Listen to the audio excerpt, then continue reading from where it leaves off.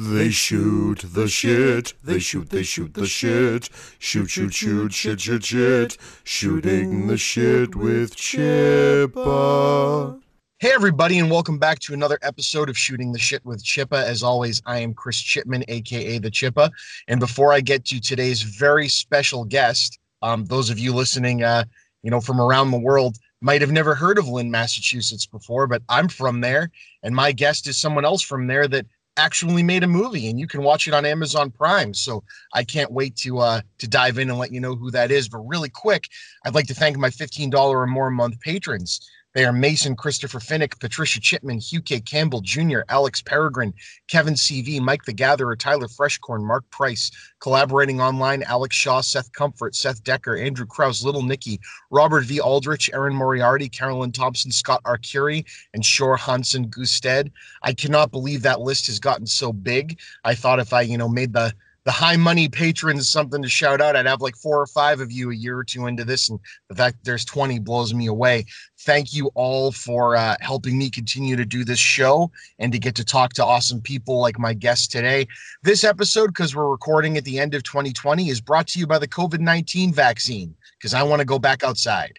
And with that, today's guest is Jake Fay, fellow Lynn, Mass resident. Jake Fay, tell everybody about yourself.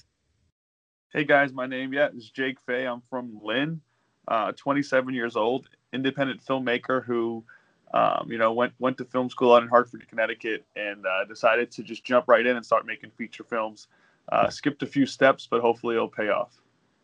I love that. Yeah, just skipped right ahead to it. Those of you that heard earlier this year, I've dove into the movie review and getting independent directors on. I ended up getting a pass to the entire virtual Salem Horror Fest, got a bunch of those directors on, and I've gotten an itch for it now. And it just, I saw a tweet about this movie, and I was like, wait a minute, Lynn, Massachusetts, and the movie's in Lynn and takes place in Lynn, and wow, I can actually contact the guy that made it. This is going to be great. So Jake, give people the quick, before we get into the details of it, the quick rundown of the movie you made.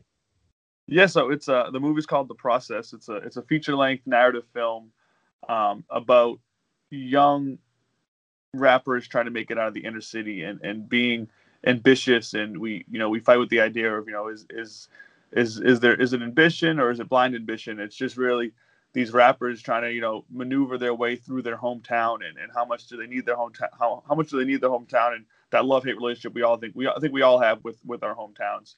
So it's really about artists just trying to make a living off of their art and express themselves. Yeah, no, and it's awesome, especially for an independent film from someone 10 years younger than me. Hit off the ground. I mean, this is not an independent movie that looks like something a couple of buddies cobbled together in their backyard. You made a very professional looking independent film, and I really hope anyone listens to this gets out there and sees it, because if you have Prime, you can see it for free. I can't wait to be able to buy a copy off of you. I hope that happens someday, just to support. I think it's really cool. And if people search for your movie and search for your website, there's a lot of cool little documentary quick things on there, showcasing even more of our city that actually, I'll say it is a beautiful city. People don't realize that because it's Lynn. But you showcase it really well. Absolutely, yeah. There's a lot of negative connotations in Lynn, and I think it's important to show people that there are positive things going on in the city, and that I always talk about big Hollywood films have come into Lynn now and shot a ton because of tax incentives and the look. And I think it was important to make a movie about the actual place they're coming in to shoot in. Don't make it look like Detroit. Shoot Lynn and tell about Lynn. No, exactly. It doesn't need. It always cracks me up. When I saw Gone Baby Gone, and I love that movie. I love the stuff Affleck's been able to do, especially the local. But I'm like, you're shooting a scene that takes place in Chelsea. You just said you're going to Chelsea. Why are you filming in Lynn? Yeah. You know what I mean? Like your movie literally took place in Charlestown. Why not just film in Chelsea? Um, but but I know it always cracked me up. It's like that's my buddy's house in the background there. But Yeah. no, and really importantly, you know, you were able to make a movie about Lynn, taking place in Lynn, that was a positive story and showcase things in a positive way without it being like a sugar coated, oh, the place is perfect. Mhm. These characters felt like actual people that I know in the city growing up that were dealing with the actual issues and the actual things you can get stuck in, and felt like real people instead of, you know, a movie that might try to glorify or make it look, cut out the rough stuff. You know what I mean? Yeah, absolutely. I think so many times in art, especially nowadays, you know, you got, if you want to tell a story about a rapper, it needs to be, you know, there has to be something different about it. It needs to be an older person, or they're rapping for therapy, or and I think it's important sometimes to mirror life. They're inner city rappers just trying to make it out. There's nothing more to it than that, and I think that sometimes art is just art if you just mirror what we're seeing, and I think that's really important. I think it allows people to feel included in the film sphere, which, you know, there's been hip hop movies and they've done a good job, but I think it was important to make one about local artists that aren't making it big and maybe will never make it big, but still do it every single day because they love it. Right. And you're able to, you know, parallel that, or, you know, it's all relative within the group, right? You have a whole bunch. The movie is not, it doesn't have, you know, these rappers sitting around watching like, you know, a big YouTube video from like a giant star. They're watching videos of other local rappers that shot a cool video and getting jealous, but you know, it's in a like, it's in a everybody's at their level kind of thing. Like any one of them could hit that in a second. And I like the story being done that way, because it they're not aspiring to be, you know, on the cover of some Hollywood magazine. They're aspiring to, you know, get people to stand behind their art. And that's a story. It never usually stays at that level. It always, you know, there's always got to be something else about the story. And this is like, no, you know, the whole thing is I just want to win a chance to be an opening act for a big deal rapper, but it's still a local venue, you know, and it's like, I like that about it a lot. Um, Now, before I get into, you know, what came about, like what made you want to make this movie, you know, where in Lynn are you from? I'm from Purdon Ave, so right by Classical, and, you know, right across the street from Kern Circle. Um, Awesome. Awesome. Typical Westland kid. Went to Breed, went Yeah. to Classical. Oh, it's So so wild. I grew up on Southside Avenue. Right. So you've got the soccer field right across from Classical, North yep, Side and South Side, right off Boston Street. I'm right there. So you and I are literally Westland kids. yep, Nice. So you grew up across from Kerwin Circle, so right on the outskirts of the village there. yeah, right. I think technically Purdon Ave is the village, I believe. Yeah. Yep. So we're Veterans Village kids. Yes, for people that are like, oh God, what are they talking about? There's an area where a whole lot of housing got built for veterans from the war, and so that's why it's called Veterans Village.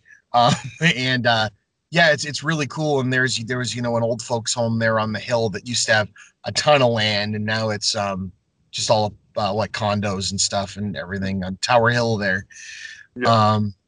But yeah, no, it's wild, and you know, so that's so cool. So you said you went to Breed and Callahan and Classical. Was that Lincoln Thompson, Breed, and Lincoln Classical. Thompson? There you go. Yeah, Lincoln Thompson right there. Is that's not on Gardner. That's on Gardner and it's on either side of the street. So there's Myrtle's on one right. side. Yeah. We used to go skateboard in their parking lot and get yelled at all the time. Oh, this is wild. So okay, awesome. So what did you grow up in like a group of people that had, you know, rappers and stuff in it? Was that like an inspiration, or was it just like you got into high school and you ended up meeting some kids? I grew up with a lot of rappers. Everyone I knew kind of was rapping, and I always like enjoyed their music, and I probably knew I was being biased towards it because they were my friends, but I wouldn't listen to something if it wasn't good. I could sit there and be like, oh yeah, that's good while I'm listening to it with them. But I found myself actually listening to it in the car and in my own headphones. So it's like you can't listen to music that isn't good, especially on your own. That's torture. So I really did enjoy the music, and I believed in them. And a lot of those kids actually either acted in the movie or we used their music. We had 26 original songs, so we had a ton of local music in it and kids that I grew up in, and I just always believed in their music. I went on to play Division I basketball, and I would play their music in my headphones before games, and it felt like it gave me this upper hand. Maybe someone else was listening to Drake or Kanye West, but I was listening to a good friend of mine talk about my city. So I always felt connected to their music and their art and their ambitions. So when I ended up graduating from film school, I knew that I had the script already written. I knew this was something I really wanted to do. Oh, that's wild. That's so cool. Have you ever met Chantal Luke? I have not that I believe. Again, it's the 10-year difference. He was a kid I graduated with that was a street magician and rapper and all this, and he actually is a producer now, and I believe he works out of Lynn. He rapped as C Look. That was him, and he's a DJ. What is he? He's DJ Vanilla Rice. That's because he's Asian. He's a funny guy, and he would always, in our year, talent shows and stuff like that, and that the school would do. Classical was much less apt to let anybody doing anything, kind of edgy, on stage. So he would find a way to be like, oh, I'm going to show up and do my magic, and then he'd do his magic, but he'd like freestyle rap over it. That's awesome.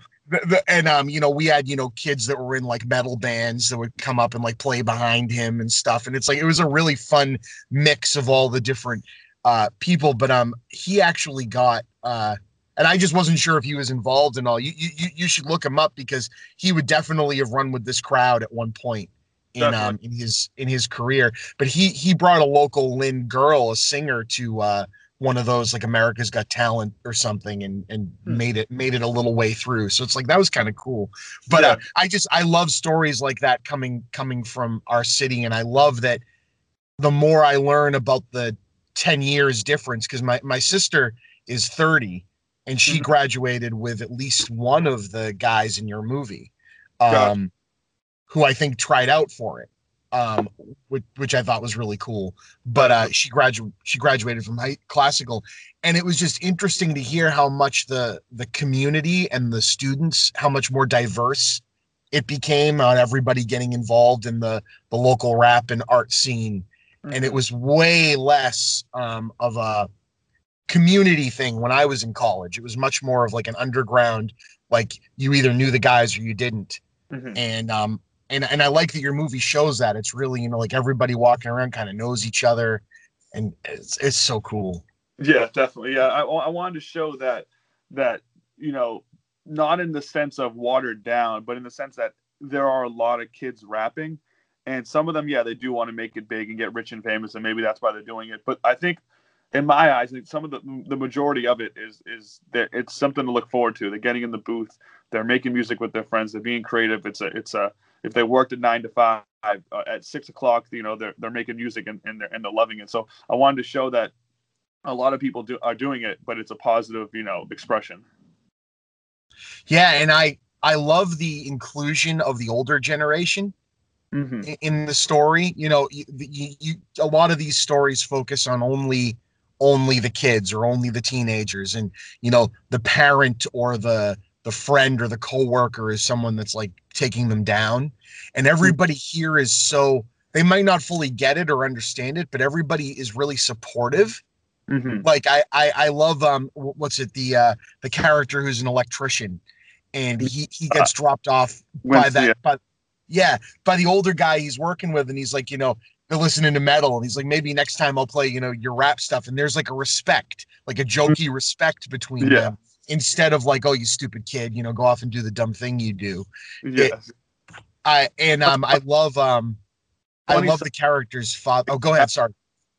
That was the guy that was his coworker. That was my dad making a cameo. That's awesome. He was really good.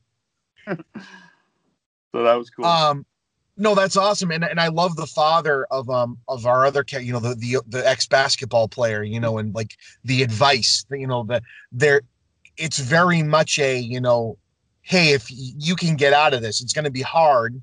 and it might not work, but it's all very inspirational instead of Mhm. you're never going to make anything of yourself all the time. And there's characters that tell our character that, you Mhm. know, but the movie doesn't really morally say whether they're right or wrong because it's real life. Exactly. Yeah. And I like that about it. It's not you didn't make, a cheesy, Disney Hollywood narrative. You made a oh, we're going to show you a few days in the life of these guys, and it might not work out for them, Mhm. and we're not really going to find out their whole story. Now, I had read, and I think it was on your bio for the movie, that your main character is inspired by at least the rap styling, or is it the story inspired by an actual Lin rapper? Um, it was, I would say, it was inspired by and loosely based on. I think that I put a lot of people into that main character, including myself. Yeah. I think we have a bit of Sindel in us. The main character does use songs from C. Wells, who's a good friend of mine, who's a rapper in Lynn. So definitely loosely based on a bunch of rap put together, and myself and other people that I knew. I think it's true that you can only write what you know, and writing that character, I had a lot of fun with it because I could make him whoever I wanted him to be.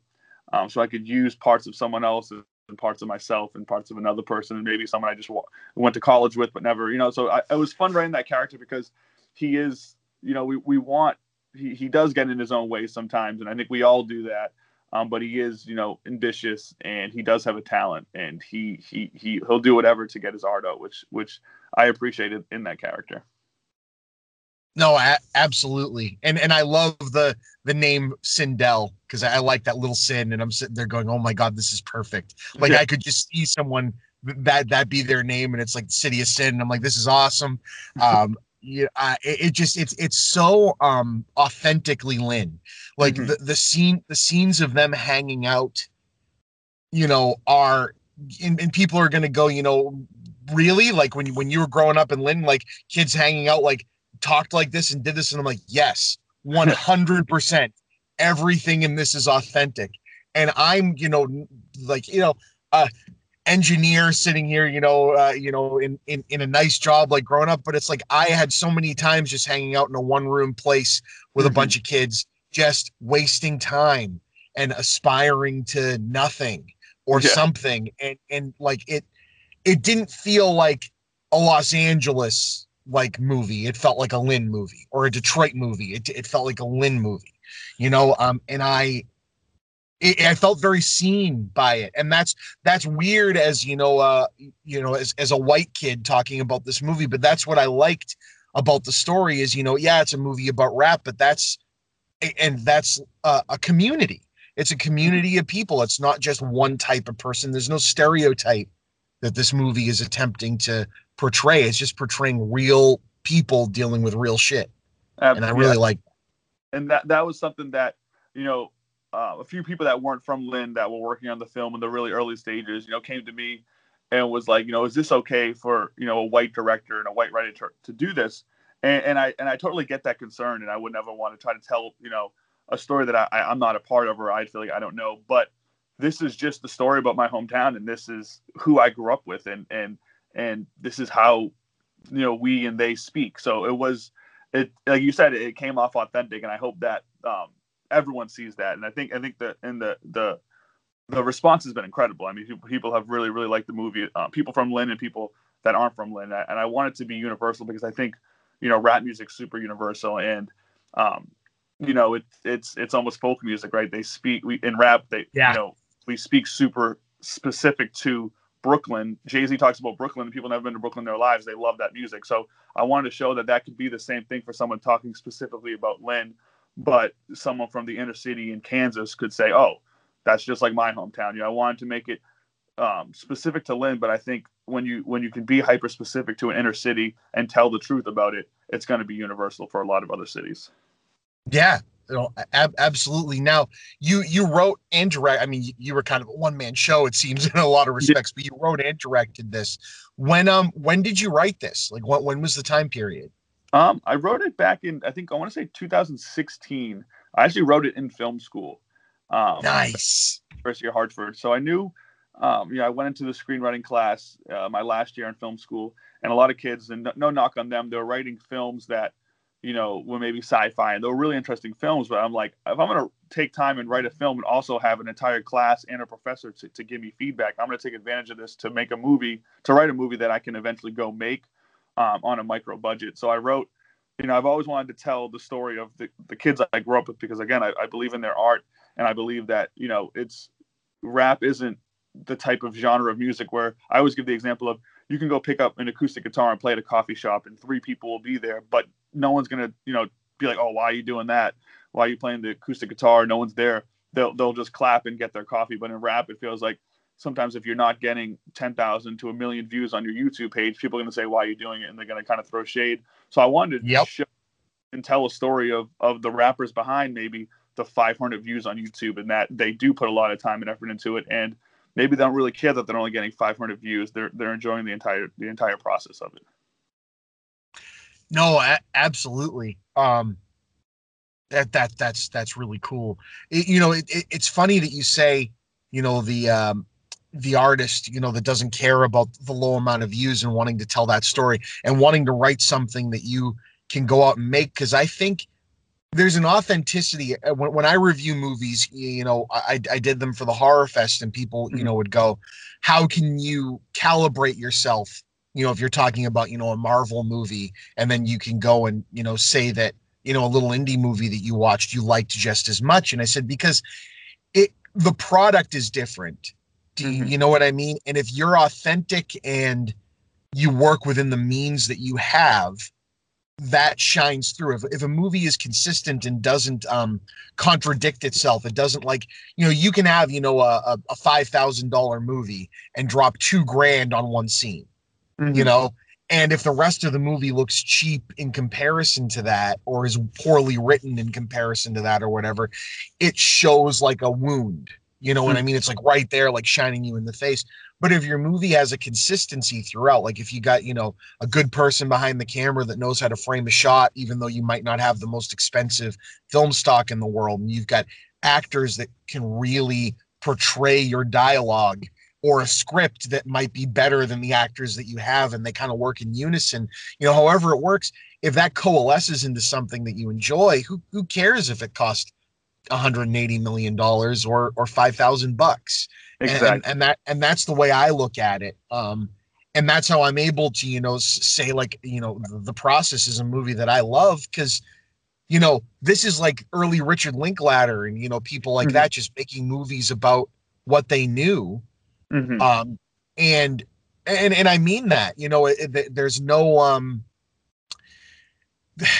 there's no pretentiousness, I guess. The movie's not reaching to be something that it's not. And if it was trying to do that, it would show like a sore thumb. So you write this thing in 2016. How does it become a legitimate production? And like, how many people were on set? What did the set for your movie look like, quote unquote set? Because I know how that works. 2016, which was my last year in film school, and then I was playing college basketball. I ended up graduating and transferring early. So then I went down and I played my last year of college basketball actually in St. Thomas in the Virgin Islands. So I was getting cool. business down there. So I was kind of away from the film world and not making films, and not really making big changes to the process script. It was at like 130 pages then. And it just kind of sat there. And then I graduated and I moved out actually to Wyoming.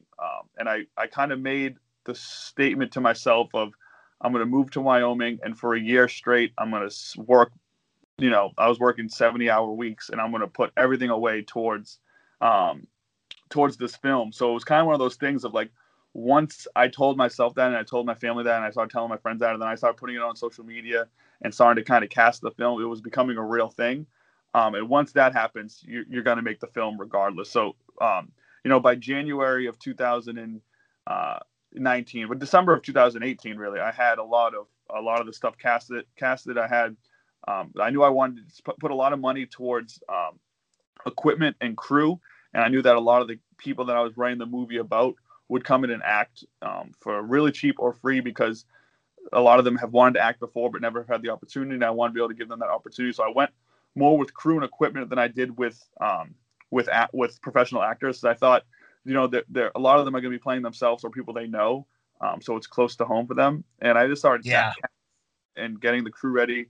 I got Evan, I can never pronounce his right name, from Hub Top Films. His last name is like Schneider. It's pretty simple, but so Evan Schneider, I got him from Hub Top Films. He came in as the grip, and he had like a 2-ton grip truck, which was awesome. Oh, great! I got Catherine Castro on board as the DP, and she's incredible, and she's a pretty big name in New England and New York, and as we speak is becoming a really big name in the cinematography sphere all over the world. She shot a film in South Africa right before she did The Process. So I think she did three feature films in 2019, which was awesome. One of them being ours. So once I had her on board, names started falling in because they wanted to work with her because they knew how good she was. So once the cast kind of came in and the crew came in, we were ready to go. I started doing table reads. I moved back home in July, and I started doing table reads 3 times a week. So cool. My AD, which was awesome to have him on board. Sam Robinson was our gaffer, who is just absolutely incredible. Catherine wanted some of the shots a little more dirty as far as lighting, and he's just such a good gaffer that it never looked dirty, and I love the look of the film. We ended up shooting on an Alexa Mini, so that was $200,000 camera with all the lenses and all that, so that was really cool.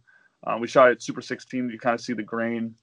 So once I started casting and getting that crew set, the ball just kept rolling and rolling. And then one of the more nerve-wracking things is locking locations. We had 20-something locations in an 11-day shoot.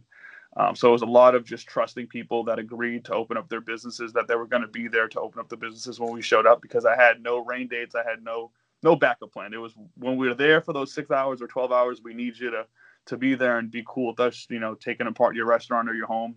We'll put everything back the way we found it, but we might take down a ceiling panel or take off a door, but we'll put it back, we promise. Yeah, no, wow. You hit on so many really important points that are all so first off, the crew, that's awesome that it was such a, because it felt like a very professional feeling movie behind the camera. Mm-hmm. And I say that to people sometimes and they go, no, it was just me and my buddy with a cell phone. And I sit there and go, how did you make a movie that looked like this that way? But one of the things that was really striking about your movie is how professional it looked. And it doesn't have to, you know what I mean? You wrote a great script, and, the people are putting their all into it. And, to varying degrees, they're either not actors or very good at being actors, but it all feels authentic. But the cinematography, it reminded me when I was living in Lowell, in college, at the very end of college in grad school, they were filming the movie The Fighter. Mm-hmm. And that's a director who actually loves filming in Lynn, as funny as that is. But there was something about, I call it like docudrama, is like the look that you almost feel like voyeuristic, like you're standing there too watching this, but you shouldn't be. And that's a very hard thing to make look pretty. You know what I mean? And The Fighter, it filmed Lowell in a very stark and beautiful way by not really doctoring it up. It showed it for what it was. And that's what I felt about the cinematography in this movie, is it just, Catherine picked the right lenses to show Lynn for what Lynn is, bumps, bruises, grime, brightness, all of it, the shots with the murals in the background, and the stuff of downtown, and just the framing of shots. And even my favorite bits was how cool the recording sessions were. And I really loved all the scenes when they would go, and the way it would transition. Okay, this is when the next guy comes in the song, and you do that transition, he'd get up out of the booth and come in, and the way that was shot and set up, it was just such a cool, efficient way to deliver character, and just to showcase how good these guys were at as characters, with their music. Now your main guys, your main 3 there that were, in that singing group, did they all rap? Was that them, or was that someone else's song that they were? Jason, our lead, he's from Lynn. He graduated Lynn English, I think, in maybe 2009. He Yep. He is trying to be. He's getting a lot of work. He is in the acting sphere. He is not a rapper. Adam Lon, Michael, who played Winston, is a rapper, and I wrote that. I grew up with Adam. I wrote that specifically for him. That is as close as I can get to writing him as possible. I wrote this 4 years in advance, but I was always a little nervous to send it to the guys because I just wrote a movie where you're kind of a character, and I feel like I didn't want that to rub them the wrong way. So I was super nervous, and when I eventually sent it to a lot of the kids that I grew up with who are rappers, Adam knew who his character was and was read it in 20 minutes and was super happy about it, and that gave me a ton of confidence going into the film that he was excited about that role that I wrote specifically for him. So that was really cool. And then Marvin, who played Brian with the stutter, he is from Dorchester, and he's trying to be a full-time actor as well. He's getting a lot of work now. He probably wants to get more, but with the pandemic, that's tricky. But he's in the acting as well. So for those main three, Adam was the only one that is a non-actor, and Jason and Marvin are both actors, but with full-time jobs currently still. Cool. Now that the character with the stutter, does he have a stutter, or was that fully the character? That was written in, and Marvin did a really good job. He watched a lot of videos on it. He watched different movies where guys had stutters. He YouTubed people with stutters, and he got it down really well because when you stutter, sometimes you try to get it out with your face, and he did such a good job of portraying that he wanted to get these words out, and he was using his facial muscles and his cheeks and all that. So he did such a great job, because that's not an easy thing to do, especially in indie film where you're trying to get your acting reel up, and now you get a feature film and you got to stutter the whole time. But he did an incredible job. Well, he did it great, and there was some really profound things that his character says.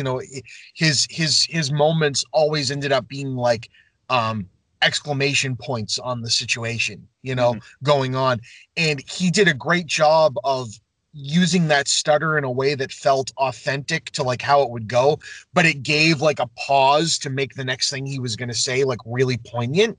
Mm-hmm. And I'm like, wow, and so I was wondering if it was literally that actor just has that and you use them to their ability, or if that was written. I couldn't tell. And that I think is a really good feather in his cap that, we sat down and, I wrote the stutter in, but of course, when you're writing a stutter, I needed the actor to come in and own it and pick and choose when he was going to stutter.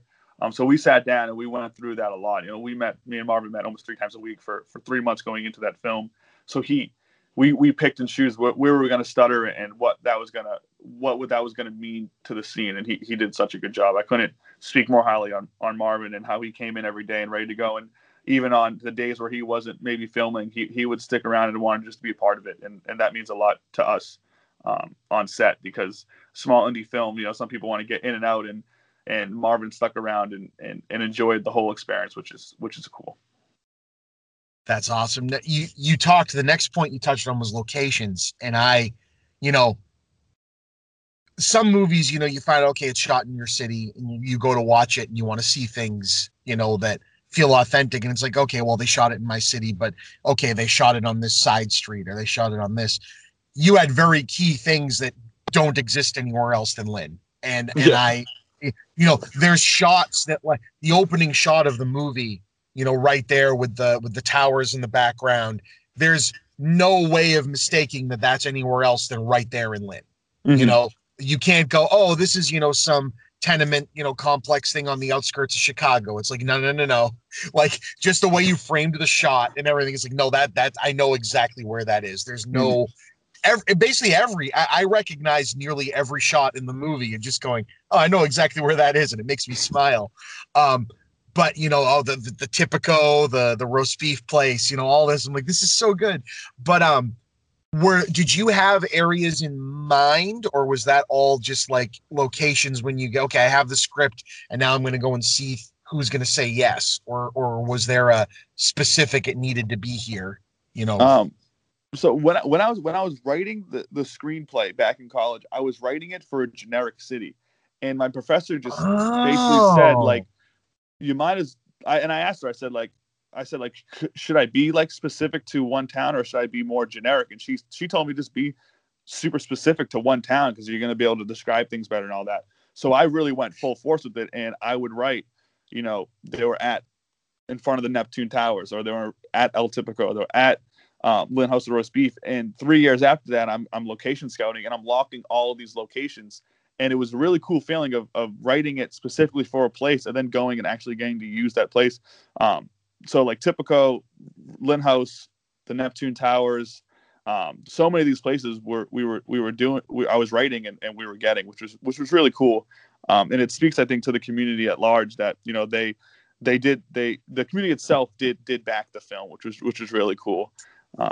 And they've been so supportive throughout the entire process of making the process, which has been really cool.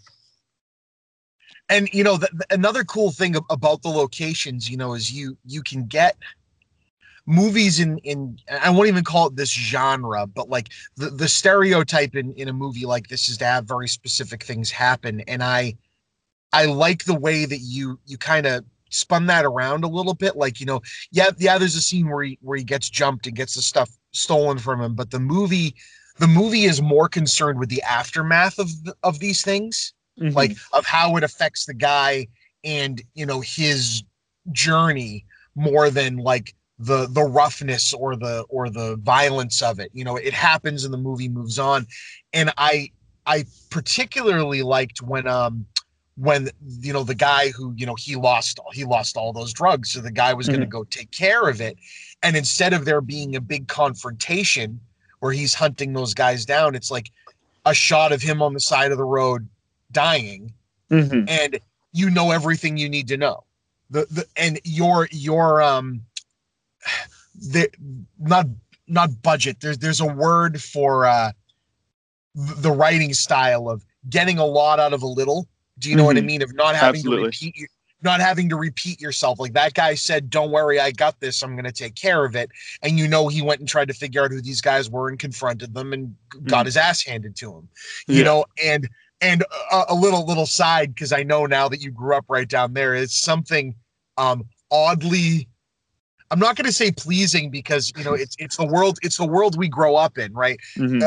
Especially living in Westland. Westland is the quote unquote nicer, and I'm using that with quotes because all of Lynn has rough batches and happy mm-hmm. and pleasant batches to it.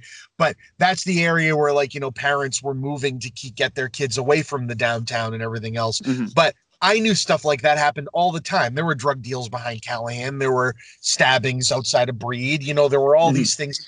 But that's what we grew up in, and trying to pretend that all that stuff only happens, near the Linway behind the Brickyard is not how it goes, mm-hmm. And I just loved that shot. And I remember texting you when I was watching it. Is that Callahan? Because there's very few buildings and areas that look like that. Now, was that a specific idea of where that scene would go down, or was that because it's just a really well framed shot? It's like it's almost like you're driving by in a car, seeing it happen, and kind of just rolling the window up and continuing on. And I'm like, oh, that's so haunting. Yeah, we I think that was the film gods are with us in that one, because I did the scheduling, and it was a lot to fit in 11 days. So I actually just didn't write in Reggie's death. I just said, we'll figure it out on set one day. We'll just have Corey, the actor, come in and we'll kill him off as quickly as possible, sort of thing. And so we were shooting out front of Callahan because we wanted to find a place where we could shoot and no one was going to bother us. And it was the car scene after the party where Haiti, Sindel, and Reggie are in the car, and they kind of have that conversation before they pull off. So we were shooting that there. So Corey was already there, and I figured, hey, we'll find a place in this area to kind of kill him off. And before our grip truck even showed up, the camera van was there, and Cat got out of the car, and there was like just this fog that rolled in, like this really heavy, creepy fog. And then the yellow light up top of Callahan to kind of light up that parking lot was on, and Cat was just like, do you want to do it here? And Corey was there, and I said, hell yeah. So there was no gaffing, there was no gripping. We put the camera on sticks, and we just let that happen. And about an hour later, we were filming the car scene where they're in the car, having a conversation in the car. And, we looked up and the fog was gone. So it was there just for that one shot, and we grabbed it, and it worked perfectly. So that's a shot I'm super proud of, because, you put in all this work and scheduling, and everything goes good. And luck was on our side for that one, for sure. So that was I'm so appreciative of that shot. And it was just a really cool time to be on set during that shot. It is. It's so cool. And, that there's so many singular, like, iconic shots in this movie. And I think they'd be iconic to someone that doesn't know the area too. But I love the car freestyle sequence at the beginning, just getting to know our three characters right outside the towers, there. It's just like I said, the movie oozes authenticity, and that's a hard thing to do, especially when you're making an independent film and you have people that aren't all trained actors. It can sometimes feel like they're trying too hard. And God, man, it's so cool to have found this thing, and I want to help you get the word out there, because I just think Absolutely. It's great. Now we were talking a little bit, obviously the songs in the movie are all, local artists and everything, or for the most part, which is awesome. Were a lot of them written for the movie? We wrote, or like around the production.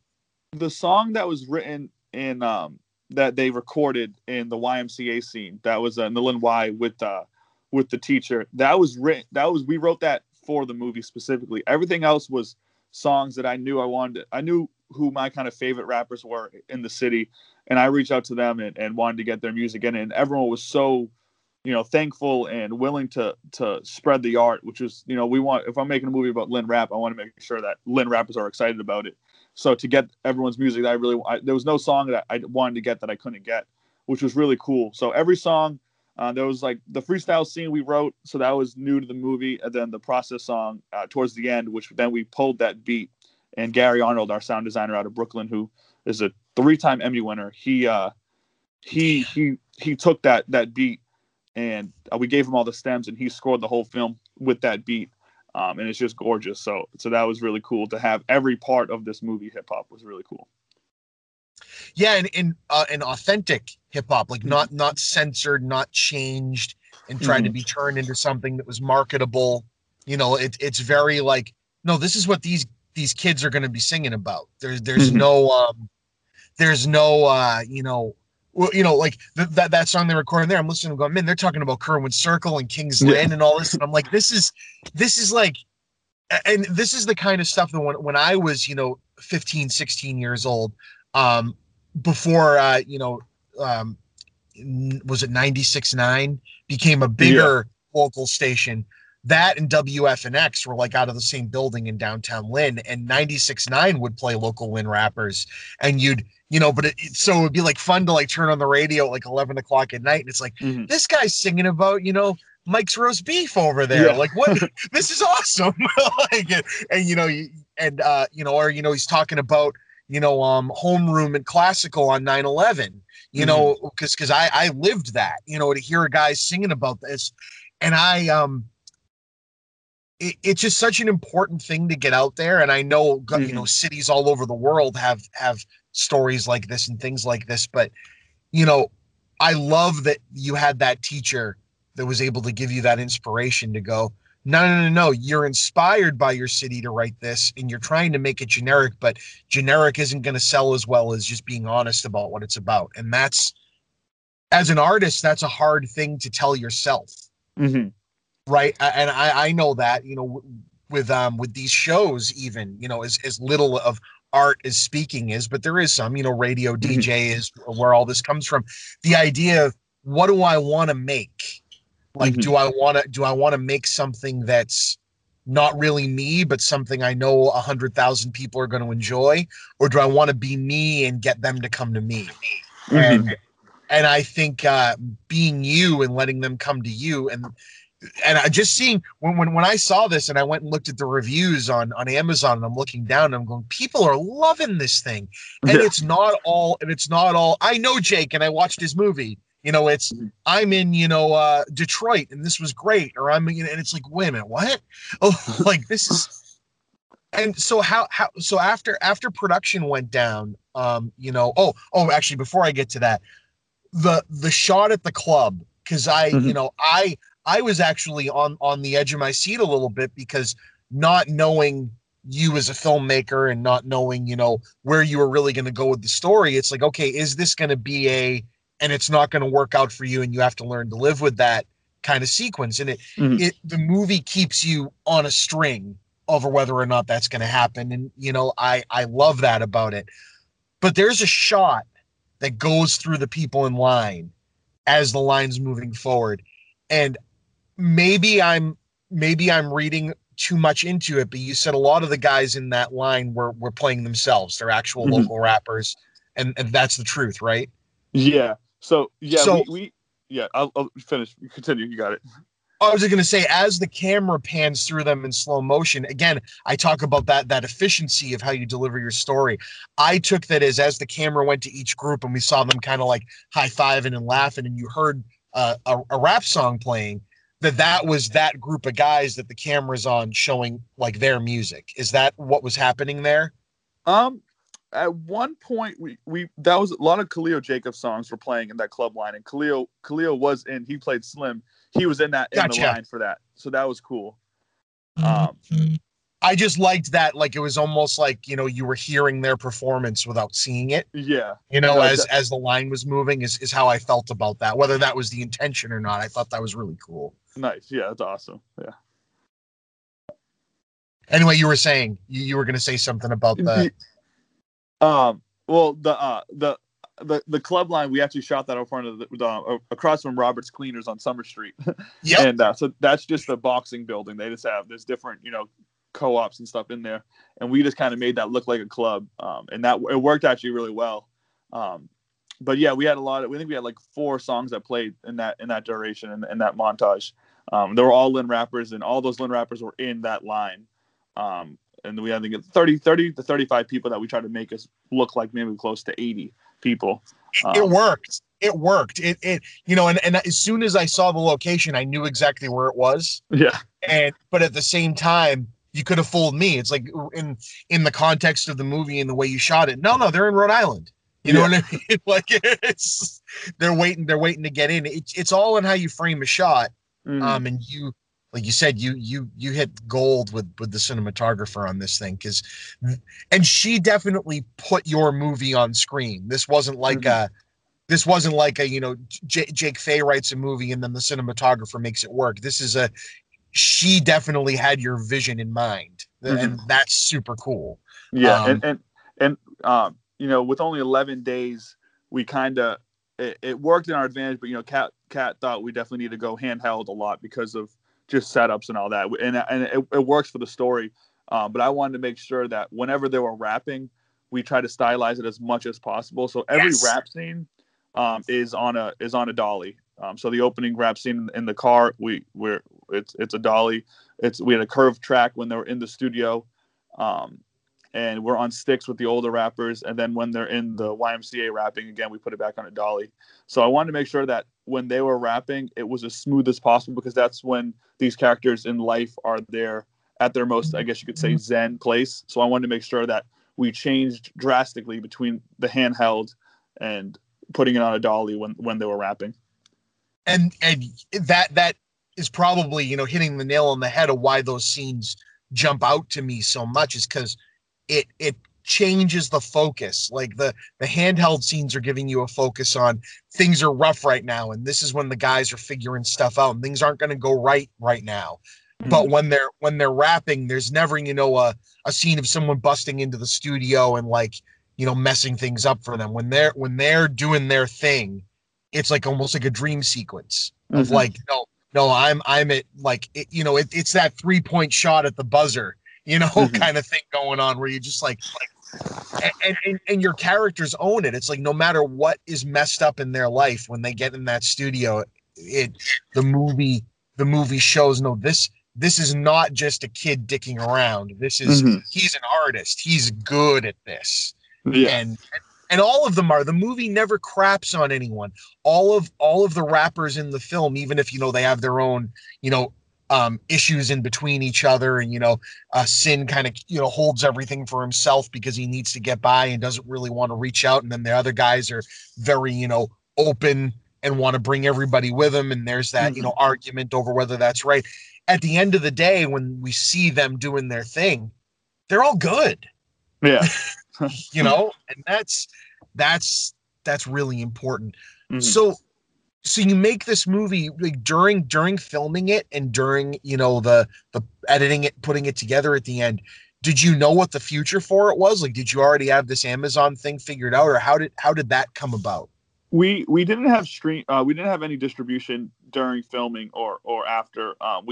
My good friend from film school, Kyle Rogers, edited the film in Connecticut. Kyle did a great job editing that, and then from there, we sent it to L.A. to Ariana Shining Star. She's a color correctionist who works with Apache. She's incredible what she does. She does a ton of Netflix stuff, a lot of big commercials. So she made the film. She just hyper focused cats, gorgeous frames and images, and did such a good job with that. And then I went to Brooklyn to Gary Arnold for sound design. And then from there, we started putting it in festivals. And we had a pretty successful festival run. We got into 6 festivals. We won the Massachusetts Independent Film Festival. We got into Orlando. We got a few in Atlanta and Texas. And then from there, Indie Rights, a distribution company from LA, we got in contact and they wanted to distribute the movie. So we worked that out, and then they ended up getting on Amazon Prime for me, and it'll be up on a few more streaming platforms pretty soon. Indie Rights, they'll do a theatrical release for you in LA once you sign with them. So I was looking forward to that, but because of COVID, there's no theaters to be opened in LA right now. So that kind of stinks. But I always think that sound does change a film. So I wanted to put a lot of my money and get a really good sound engineer. And Gary did such a good job. And Gary ended up doing stereo and 5.1 for us. So I really want to watch it in a movie theater soon because we have this 5.1 audio that I just want to hear it so bad correctly, So hopefully, when COVID ends or something happens, we can all go watch it in a movie theater, but hopefully that can happen sometime soon. But yeah, so Indie Rights contacted me and I signed with them, and they're working on my film and getting out to different platforms, which is super exciting. Amazon Prime is a great place to have it on. So when I found out it was going to be on there a few weeks ago, I was really excited. And finally that people could finally go watch the movie. And you always get nervous as the director and producer that everyone works their heart out on a film, and then it runs the festival thing, and then that's it. So it was nice that we got into, a really big name streaming platform that everyone can be proud of and everyone can watch. Right. Now, that's the other thing, nothing to be taken away from the time and effort you put into a movie, but I come from the video store days, and box art and posters are everything, when it comes to getting eyes on a thing. And the same can be said for a streaming service, right? If you see something that has an eye-catching visual, you have a chance that you're going to click on it, especially with Prime, when, what a perfect way to get your name out there than to be on the, hey, I pay for Prime, so I'm going to take a chance on this movie that Prime is telling me I might like. But the visual that Prime uses, I don't know if you guys had that created, if that was a poster or if Prime just did that, but the visual of, hey, this is what this movie is, and all the characters standing there, and the really, really cool font on the movie title kind of interweaving. It looks like such a legitimate, like it's just very eye-catching. And you look at that and you go, oh man, this is like a big Hollywood, thing. And I really like that. I don't know if you guys had anything to do with that, or if that's just what Prime puts together, or if that was like I'm gonna take that as a full compliment, because I designed and made the poster. Spencer. Awesome. Spencer is the photographer, the house photographer at the Lynn Item, and I had him come and take the picture, and then I designed it. And I knew I didn't want to use a screenshot from the movie. I wanted it to be its own thing. I appreciate posters are their own thing, and a standstill picture. So I actually, like a month after the film, I was just like thinking about the poster and what I want to do with it, and that image kind of came to me because I think it was important to see them in a car, because that kind of is the central theme of the movie, is going places and going somewhere, and sometimes they can't go places. So I wanted there to be some sort of transportation in the car, and I think that them looking right at the camera, all in the different spots of the car, was a perfect image for it. So I'm taking that as a full compliment, because I was always a little nervous designing the poster myself, but I'm happy that you liked it, and I think the poster people have enjoyed it, so that's super exciting. No, and and I mean it in full confidence. It's like when you dig into something, I've made a couple of tiny movies with my friends, and I like there being like layers to it, like things people can unwrap. I'm from the one of the earliest, my late teens is when DVD came out, and you got into that, like all special features and extra stuff.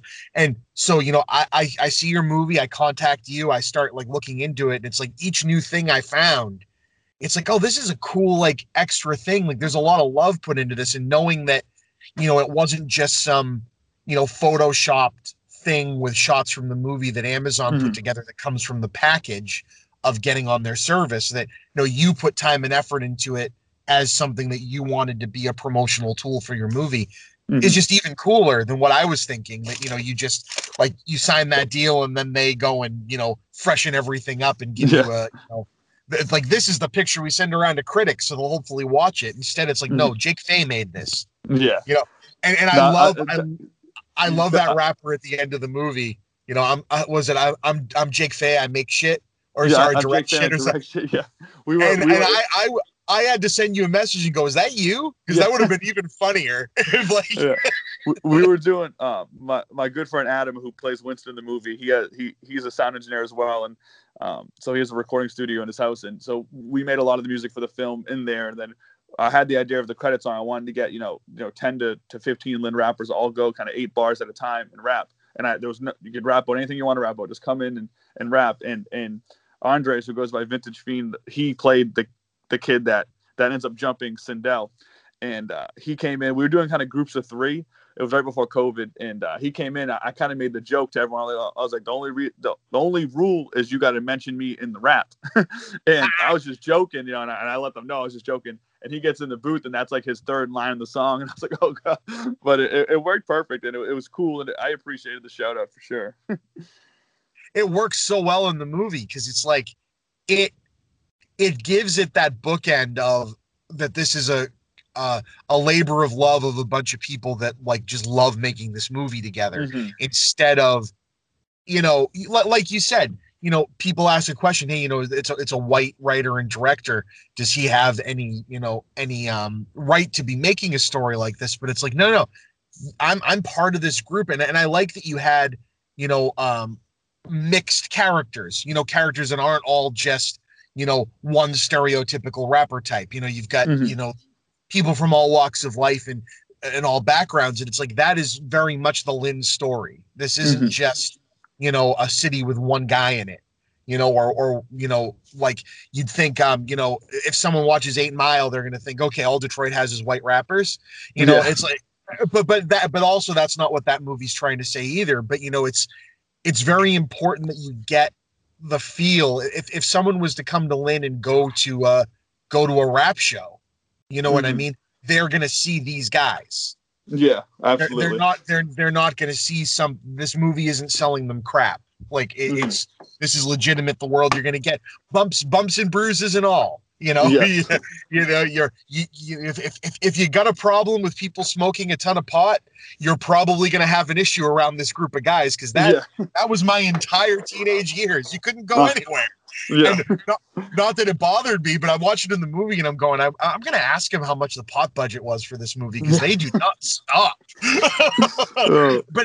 But again, also existing in a world where, my high school years, that was, the kids that were dealing in actual things that should have been illegal.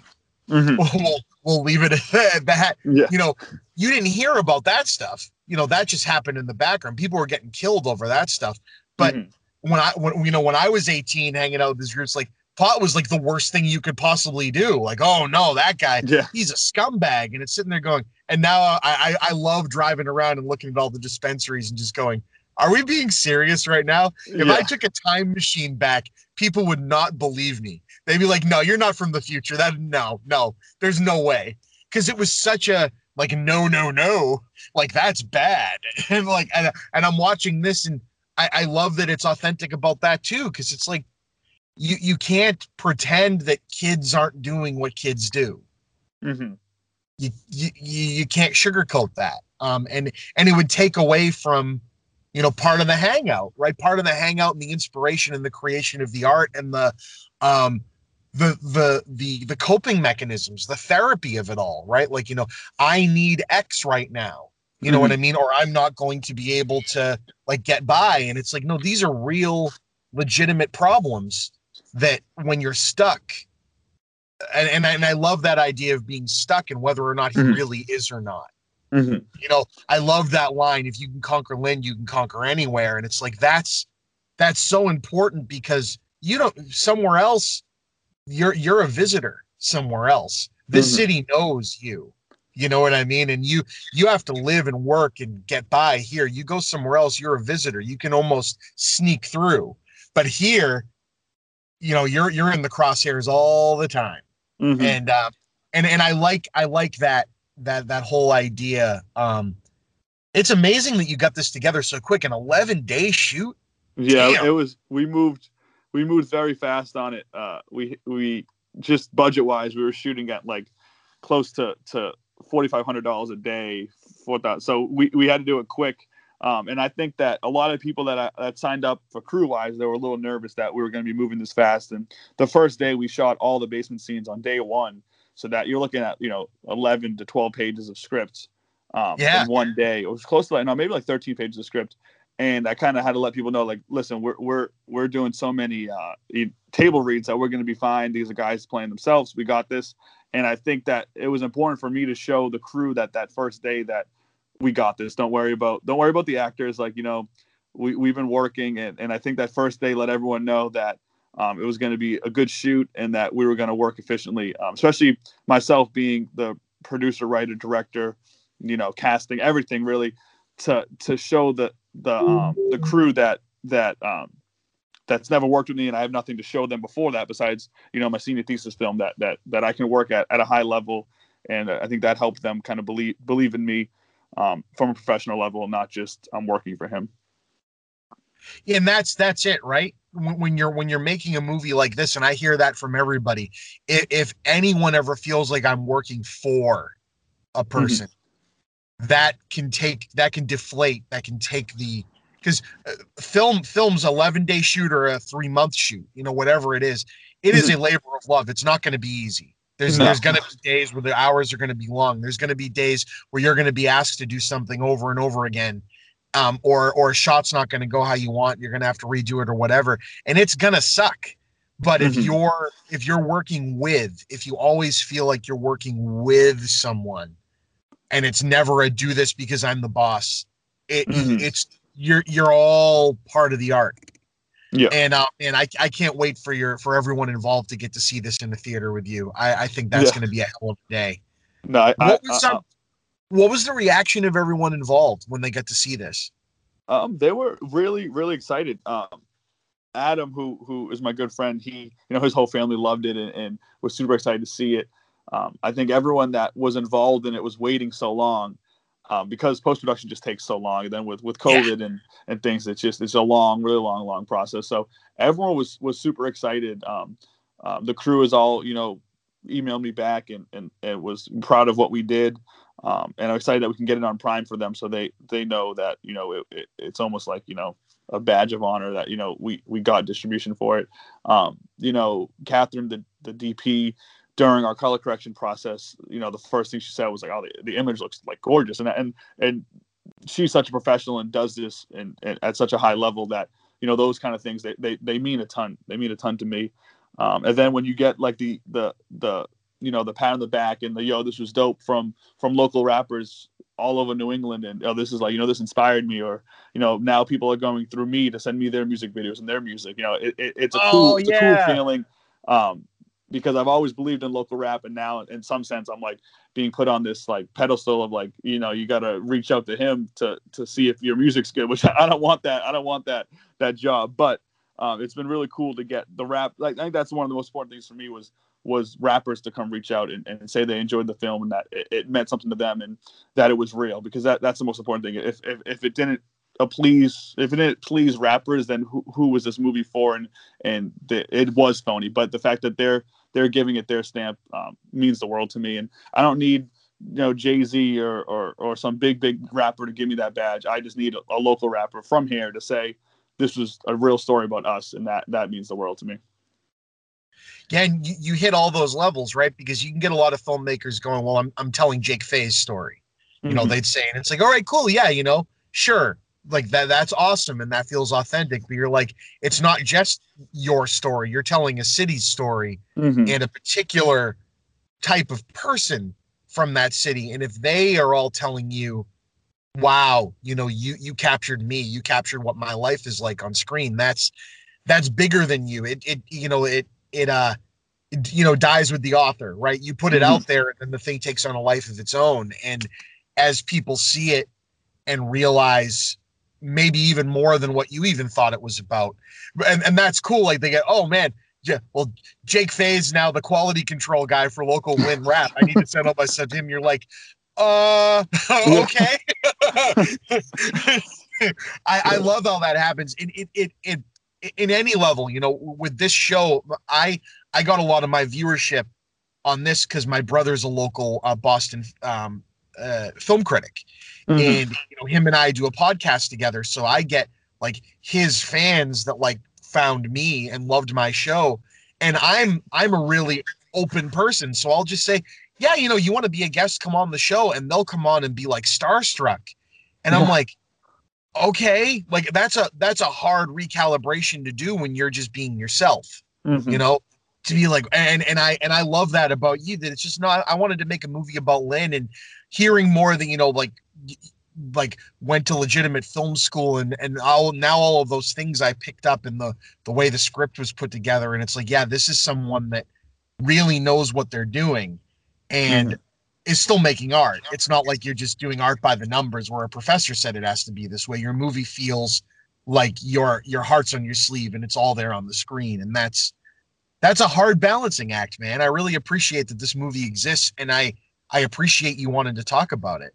Absolutely. Yeah. And I think like I said, we had a successful festival run, but we weren't getting into the Sundances and the Atlantas. And first time out the gate, I'm not really expecting to do that, but I think that what is important with this film, and I think what you picked up on it's this really raw, gritty story. We're mirroring real life. We're not being ambitious to the sense that we're telling a Disney story or telling some story that's maybe never been told before. We're telling a story that mirrors real life. And I think for some of those bigger film festivals, that's not kind of what they're looking for. And that's okay with me. And I think that's why we found more success when we've gone on Amazon Prime, that, people that just like this genre and want to see these movies get to see it. And it's not a film festival telling you, this is a great movie. It's the people that are enjoying it telling you that. And that's super important to me. Yeah. Like some of the best local music gets shared, right? Exactly. And that's the cool thing, and again, back to that, I love the scenes of characters in this movie, just watching their friends on YouTube with like a cool video. And it's like that is so now and how people share stuff. But at the same time, they weren't watching a Jay-Z video and going, I want to be that. They're watching a guy that we just saw them eat dinner with at Tipico earlier in the movie, and it's like, I want to be like that guy. And it's like, that's the kind of movie this is you're looking at everybody and going, we're on the same level, and any one of us could something great could happen for any one of us tomorrow, and not, we all just need to strive to be this one guy. And exactly. And I like that story a lot more than I like there's 100,000 of you waiting in line, for this American Idol audition, and only one of you is going to get any credit. It's like, that's just reminding you that you're not going to amount to anything. That's not the story we want to tell, that's really cool. So out of the guise of keeping you forever, even though I know that we could just keep on talking, I'd like to give you a chance to hit on something or give a shout out to something or anything you want. That the microphone is yours, sir, as it were. I would say first, I just want to thank you for having me. It's been a great conversation. Also, anyone out there listening, definitely go on Amazon Prime, check out our film, and give us an honest review. If it's a 1-star movie, throw us a 1-star. If it's a 4-star movie, throw us a 4-star movie, and tell us what you think in the reviews. Me, just selfishly, I just love reading the reviews, good, bad, or indifferent. I enjoy it. I think there's been some reviews that kind of sandwich positivity and what they maybe didn't like, and some of the stuff I 100% agree with. So definitely go out and watch the movie and review it for us and share it with your friends and let people know to watch it, because it means the world to us that, you know, we make this art, we put it out there, and we want people to see it and give us their honest opinions. So definitely go out there and watch that. And then be on the lookout. We have a documentary coming out on Antonio Anderson. He's a Lynn basketball player. It's a feature-length documentary that should be out around May. And then me and Samantha Valletta are co-directing and co-producing a narrative feature film called Table for One that should be, again, out around this summer. So be on the lookout for those and go watch The Process for sure. Oh, awesome. That's great. And I want to know that it's an open invite. When you have more information you can give about those things, I'd love to have you back on and talk. I'd also like to extend, you know, if you know anyone in your circle that was involved, or just someone from Lynn that's trying to get, you know, their voice out there more or whatever, I'd be happy to have anybody on that, you know, wants another Lynn guy help them get their voice out there. I'd appreciate doing definitely, that. Yeah, I definitely will send over some names for you. Cool. We'll spread the love. I want to start focusing, you know, I've been trying, you know, when my shows have been blowing up and I've gotten, you know, reviews and gotten, like, you know, there was a kid I went to high school with named Ryan Morrison who who wrote and edited a big movie that went to Cannes, you know, out of nowhere with Mads Mikkelsen. And I had him on. You know, I try to get like the local papers and stuff to be like, hey, I'm a local guy from Lynn interviewing other Lynners. Let's try to, you know, get the word out that Lynn's doing things. You know what I mean? And you never really hear anything back. And it's like, I want to try to be a sounding board for the city as much as I'm trying to, you know, get my name out there too. So yeah, definitely. There's a lot of things off here we could talk about local press. Yeah, no, believe me. But before I let you go, I want before we have that quick conversation, I wanted to thank you, Jake, for giving me the time. Thank you for shooting the shit with Chippa.